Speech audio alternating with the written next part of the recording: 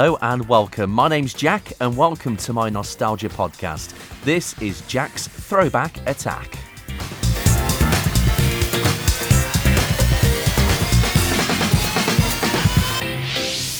My next guest is someone who's been a part of children's television for many years, and he's big in the world of sci-fi, from battling Daleks with a baseball bat to teaching us our ABCs and voicing the Beano's most famous character. It's Sophie Aldred. Hello. Hello. Hi there. How are you doing today? Oh, very good, thank you. Yeah. Thank you for taking part. It's a pleasure to be speaking to you. What I always like to do at the start of every interview is kind of go back to the beginning. And what was your path into getting into acting and presenting? Good question. Well, for some reason, and I don't know really where it came from, I always wanted to be an actress. And when I was about 5, I used to put on plays, and I used to get all the local kids involved and my brother. And then we used to put on plays starring me, directed by me and written by me. Not that I'm a megalomaniac or anything. We used to we used to have audiences, which was Bond's parents, and we used to charge them 6 old pence. And then we'd send the proceeds to Blue Peter, to the latest Blue Peter appeal, because I was a huge fan of Blue Peter growing up. And then it just went on from there, really. I used to do lots of stuff at school. I used to write quite a lot of adaptations, Just Williams stories, and I did an adaptation of a P.G. Wodehouse story, which won a prize at a school drama competition. And then I went to university and did a drama degree. And then after that, it was just like, okay, I really still want to be an actor. And I thought, well, I'd better go to drama school. But I never kind of got round to it because I started working for various children's theatre companies and so on, which I absolutely loved. Went touring around, got my equity card singing around working men's clubs around Manchester.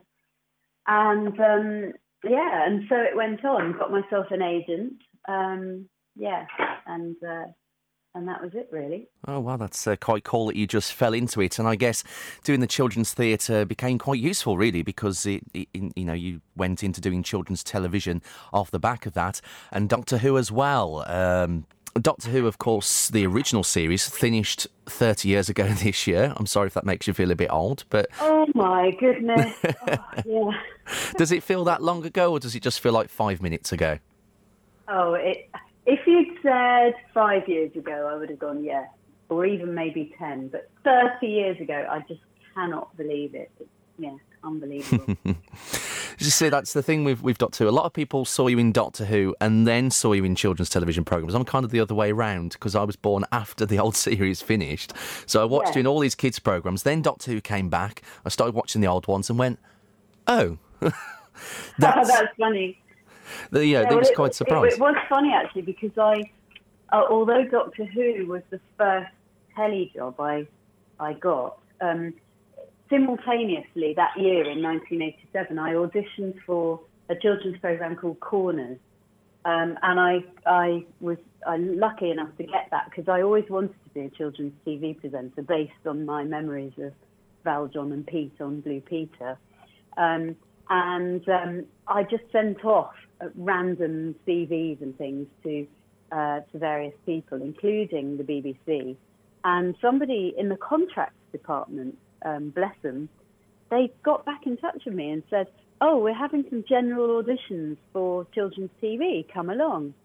So I did, and I went along and I auditioned in front of a panel of people, about 4 or 5 producers in children's TV at the BBC. And whilst there was nothing, I didn't hear anything then, a month or 2 later, I heard back from one of the producers who said, will you come and audition for a programme called Corners? And what had happened was their previous female presenter had gone on to do some theatre and they were looking for somebody to take her place. So I went and auditioned and I did a piece and then I sang a song and I worked with a puppet and I did a make, which I'd always wanted to do because of the sticky back plastic and in Blue Peter.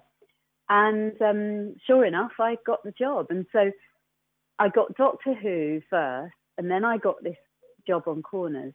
But then Corners was transmitted before Doctor Who, even though we'd filmed Doctor Who first. So it looked as though I had done the presenting first, but actually Doctor Who was my very first TV. Indeed. And I've got two quick questions about Doctor Who. First one, what was the fondest memory that you have of that time on the show? It was the people, working with this amazing bunch of people. And I suppose the first one, the top of the list, is Sylvester McCoy, my doctor, who's still one of my greatest friends. And we just clicked from day one. We just knew that we were going to get on. And he says we get on very well because I laugh at all his jokes. But then I just find him a very funny man. And also very, he's an incredible man. He's forever curious about the world. He asks questions about the world. He loves people. He loves life. He just embraces life to the full. And that's so infectious to be around and so brilliant. And he's got quirky sense of humour, which I love. And he's just always up for fun and having a great time. And that really, that kind of fed through to everybody else surrounding us. So the cast, the crew, it was a joyous time to work on Doctor Who because everybody was just so happy to be there and wanted to kind of be together. So yeah, I loved going away on location because then you really got to know people, and I love getting to know people and finding out all about them. Made some very good friends who I'm still in touch with to this day. So yeah, it was just a wonderful, wonderful job. Well, that's great to hear. That's really great to hear. And Sylvester does come across as a really nice guy and perfect for playing the Doctor, really. And, of course, the series has been revived in the last 15 years or so. Lots of characters from the original series have appeared on the revived version. Do you think Ace should make a return? And how do you feel she would work with Jodie Whittaker's Doctor? Oh, I certainly think she should make a return, of course. I'd love to come back and be Ace, but be her middle-aged Ace, like me. Obviously, I'd have to do that. And find out what happened to her, because she's about the only companion that we never knew what happened to her. At the end of the last story, which is called Survival, which is quite a dark story, really, Sylvester and I just walked off together through a bush, and he had a monologue about somewhere the tea's getting cold, and come on, Ace, we've got work to do. So I'd love to find out what happened to her. And we've had a chance to do that in the Big Finish audio adventures, which came soon after the series finished. We started doing audio adventures, and they're all new material. So I am still playing Ace. It's incredible to be playing the same character that I was 30 years ago. But it would be nice to come back and see what Ace makes of Jodie Whittaker. Because she'd be very surprised, I guess, that there was this, the Doctor was a woman. She'd be very happy, I think. And she'd probably miss the, the closeness and the sort of avuncular relationship she had with Sylvester's Doctor. But I think it'd be great to see what had happened to Ace in the intervening years. Most definitely. That'll be something. That's something that needs to happen, really. They need to have a think and write that in at some point. So we'll move on to some of the children's television programmes. You mentioned Corners. There's a few others as well, which I want to touch upon that you did over the years. A lot of people fondly remember watching Melvin and Maureen's Musicograms. Was that my good fun? husband says that's the best thing I ever did. It was such fun. I mean, you can tell that fun is a big theme in my life. And I don't think I've ever laughed so much in my life as we did in rehearsals for Melvin and Maureen, because everybody, again, it was a small team and it was a brilliant team of people we were really good friends. So the producer, Alison Stewart, the guy who played Melvin, Matthew Devitt. We had Jonathan Cohen of Play Away and Play School fame, and then all the people around us as well. There were other great directors who came on board. Kay Benbow, who ended up being the head of CBeebies, and yeah, just again having such fun because we were creating. The writer was Simon Davis, who'd been on Corners with me, so I knew him very well. He was a very funny guy, and he knows how to write very good character stuff as well. So it was a dream of a part, really. And when I first got the script, I didn't really know what she'd be like. And I came into rehearsal, and the costume designer, who was this wonderful woman, she came up to me and she said, "Now, I've spoken to my daughter," who was probably about 7 or 8 at the time, "about what she thinks Maureen should wear. And she said, high heels, polka dot skirt, and, sort of mad clothes." And so that's what we went for. And we went and raided the BBC costume department and found all these great, mad clothes from there. And she put them all together in wild ways. And then the makeup department was just forever doing my hair in sort of, beehives and plaits and all sorts, and giving me amazing makeup. And so that really kind of gave me a brilliant start off for the character, this kind of slightly bossy, controlling, but very kind of lovable character. And Matthew and I just got on again so well. We just spent most of our time rehearsing, crying with laughter. It was fantastic. That's great to hear. That's really nice to hear. And, of course, Melvin and Maureen's Musicograms was quite an educational show and for preschool children. Is that kind of why you went on to do other educational shows such as Words and Pictures? Yes, I've always had a passion for working with and for children. I'd been in educational children's theatre and children's theatre in general. That was my grounding, really. And so it was just brilliant to be involved in a programme which was fun, and then with Words and Pictures, educational, and also I think I'd probably have been a teacher if I hadn't have been an actress, and I have done a bit of teaching actually in recent years. And I think anything that can help teachers, anything that can support teachers, is just such a great thing to be doing. And I loved my work on Words and Pictures. I did quite a few series of that, all in different places with different people. But it just felt like I was doing something that was making a difference for people as well, which I think ultimately is what we want to do as human beings. We want to help people if we can, and we want to make a difference to them. And that was my way of fulfilling that, that within myself as well. Most definitely. And to this day, I still sit there and think, how did the magic pencil work? I think that's one of life's great mysteries. It's magic. Yes, it is magic, of course. Silly me. There was another preschool show as well that I remember, and not as many people do because it was on satellite and not on the terrestrial channels, but Tiny and Crew. Ah, yes. That was interesting with that big furry character. The person who was inside that suit must have been very hot and very exhausted at the end of every day.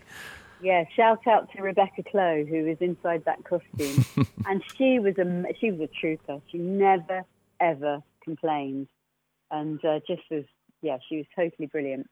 That came about because I was doing the preschool output on the Children's Channel. And funnily enough, that came about because I lived in Blackheath. I grew up in Blackheath, and down the road from us lived a woman called Carol Chell, who was one of the presenters on Play School for many, many years. And I loved her. I thought she was brilliant. She worked a lot with the great Brian Cant, who was another great presenter on Play School. And Carol, I used to babysit for Carol, and then when I did things like drama school auditions, Carol helped me prepare those. And then she, I didn't know, but she became the sort of producer, director of all the children's program output on TCC, or the Children's Channel, it was originally known. And she decided that she'd like to stop doing that. So she just said to me, do you want to take over from me and present the shows? And I did. And they were kind of quite straightforward, a bit quite like Play School or one of the older programs like that. And then after I'd done that for a while, there was a sort of revamp, and the Children's Channel became TCC, and they wanted me to play a much more sort of character-based part. So we were doing the little inserts between the cartoons and things like that. And then so we did a wonderful thing called It's Droiby Time, and the Droibies were two little puppets called Dreeb and Droib, and they were played by my wonderful friends Marcus and Helena, who have a company called Hands Up Puppets, and they are so creative and brilliant. And the idea was that we were on a spaceship called the Rat Can Rocket, and I played this character called Sophie Socket, and I had a little song which went, my name is Sophie Socket, I'm in the Rat Can Rocket, there's something in my pocket, can you guess what it is? And I would have something ostensibly in my pocket every day, which I would bring up from under the counter, and everybody had to guess, and we pretended that we could hear the audience guessing. And then Dreeb and Droid, the two puppets, I remember Marcus particularly would say crazy things like, have you got a fire engine in your pocket, Sophie Socket? And one day he said, is this an accountant, Sophie Socket? Anyway, that was all to put me off, because it was all recorded as live and kind of improvised. And one day I had a mouse in my pocket, a real mouse. And I took this mouse up off the counter, and I was having to hold this poor mouse and to hold onto it so it didn't run off with this sort of live link. It was biting my fingers, and I was having to sort of pretend that everything was fine. So yeah, that was great fun. And then that finished, and then we started doing Tiny and Crew, and they invented this character called Tiny, who is not tiny, who is a Wigosaurus, as you said, in a massive furry blue suit, and we got up to all sorts of things. And then there were the Dog and Arabella as well, who were these two other puppets. It was a great time. Again, brilliant people, fabulous cast and crew, wonderful producers, a lot of whom I'm still in touch with today. Oh, that's good to hear. That's good to hear. And, of course, as well, you were thrust into the world of presenting live Saturday morning television on WOW with Simeon Corty. Was that really scary to do when you first did that? Because it was all live, it was all a bit new?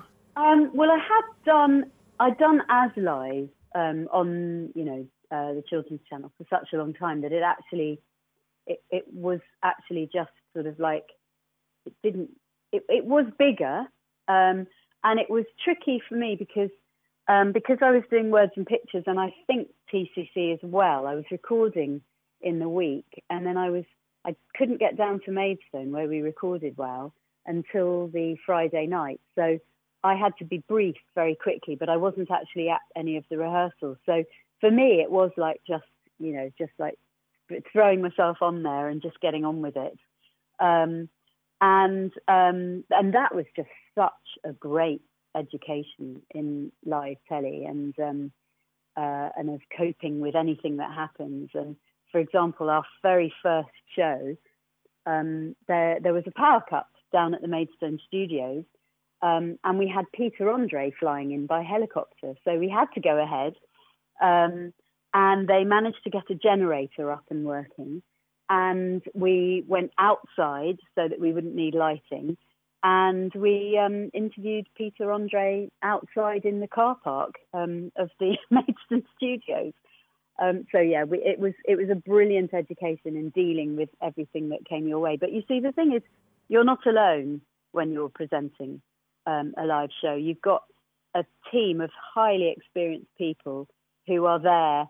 You're the mouthpiece, but there's the team behind you who are all making it happen. So you just know that it's going to work. Most definitely. The joys of live television, I guess. And of course, like you said, that was filmed at Maidstone. That was a Media Merchants. You did a lot of work with the Media Merchants, including one of my most favourite shows of all time, Zap. You were Minnie the Mini Magician for the last 3 years of the show. Was that good fun? Because there was a lot of clowning around in that involved. Oh, it was great fun. Really good fun, yes. And it was lovely because by that time, Neil Buchanan, who I'd worked with on It's a Mystery as well, we presented, I did the first series of that with him. And we were great friends, and Tim as well, who was part of Media Merchants. And so when they asked me to do Zap, I was absolutely thrilled. Just creating this part of Minnie the Mini Magician. I've always loved physical comedy. I think I must have been influenced by Sylvester as well. And it was lovely to play a character who was just so different from me and not me at all, and not learn any lines for a start. No dialogue.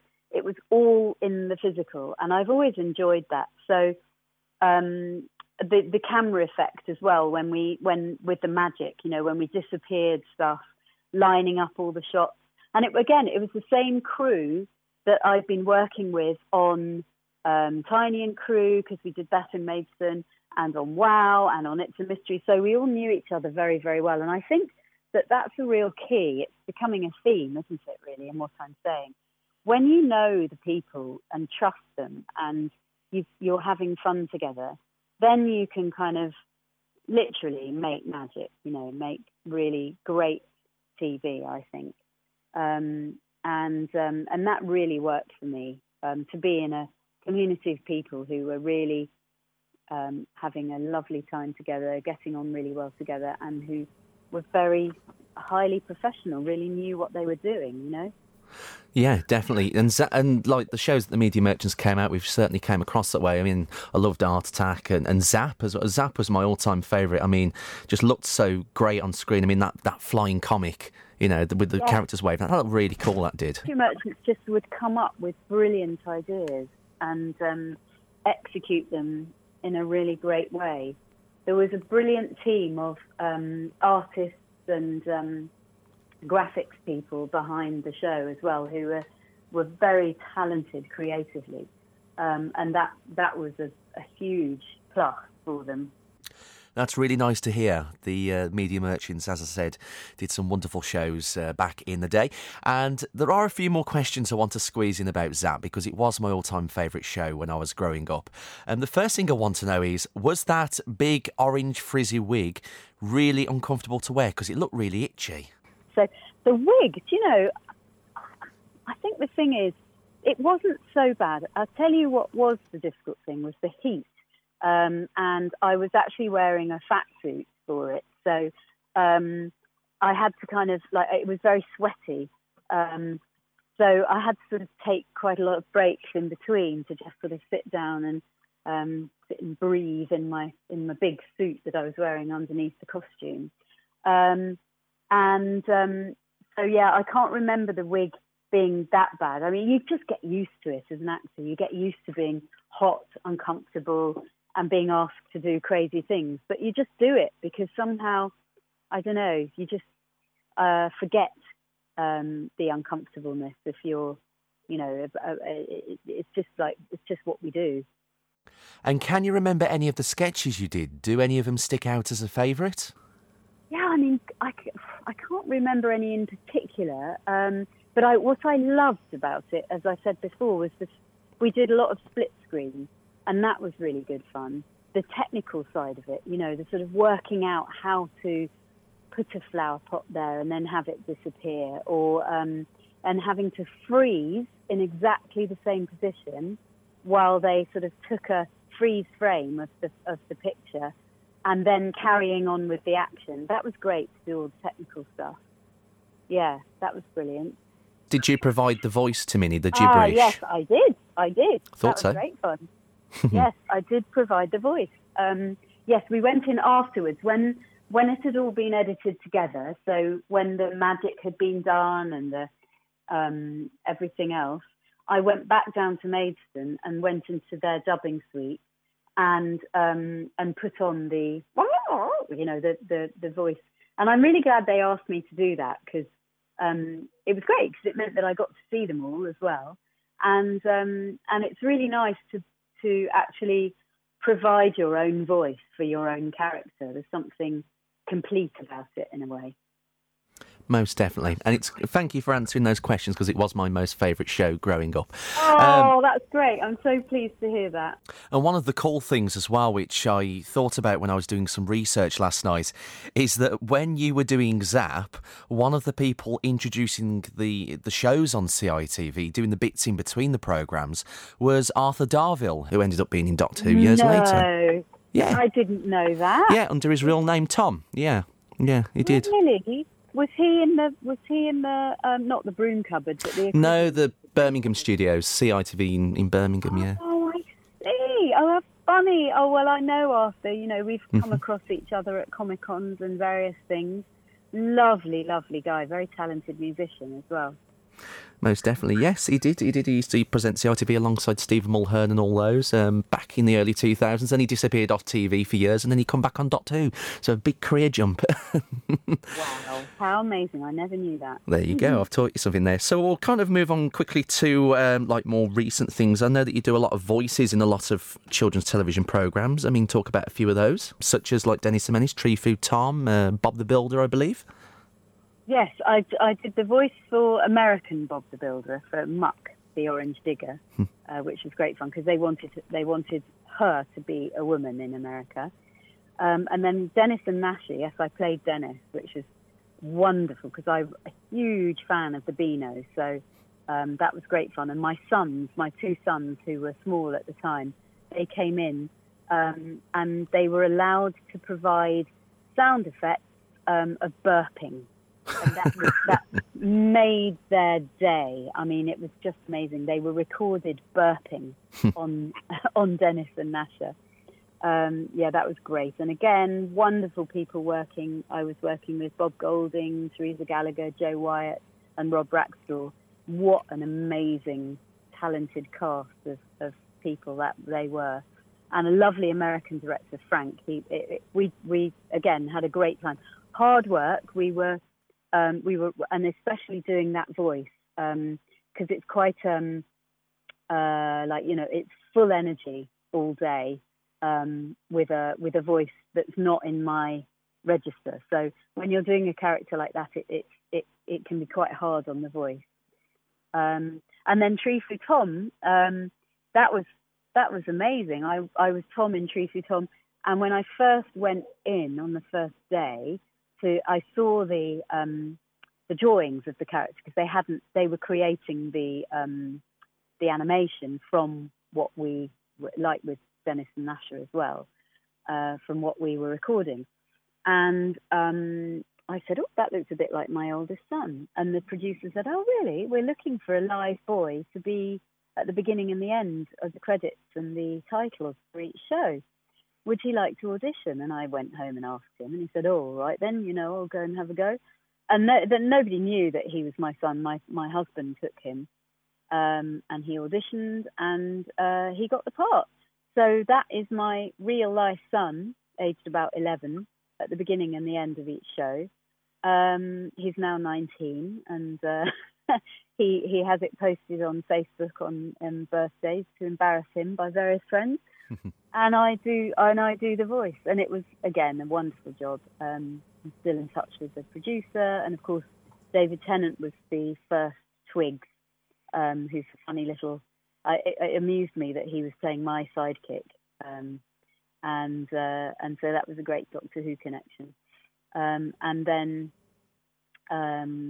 after that, Mark Bonner, who after the first series, Mark Bonner became Twigs, and just again, I'm so fortunate working with such talented people, such lovely, nice people as well. Great producer, brilliant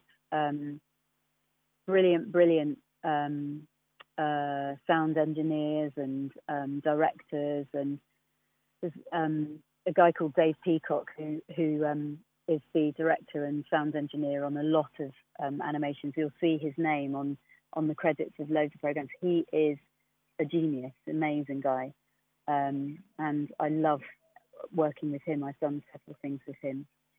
So yeah, I'm incredibly fortunate to have worked with brilliant people, talented people. I've learned such a lot from people, and nice people as well, and had a lot of fun along the way.